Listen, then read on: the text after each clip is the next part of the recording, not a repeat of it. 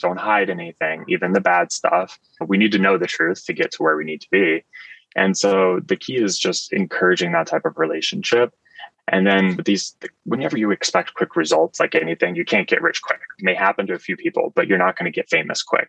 We have to fight the buzzword parade, right? So first you have to cut through the buzzwords to really figure out what everyone's trying to say. So whether it's country or region, ideally country or language based. And then you got to localize all of your approaches. I just find that sales teams really understand customer problems. They understand new things that are emerging. I love getting recordings of calls if I can get access to them.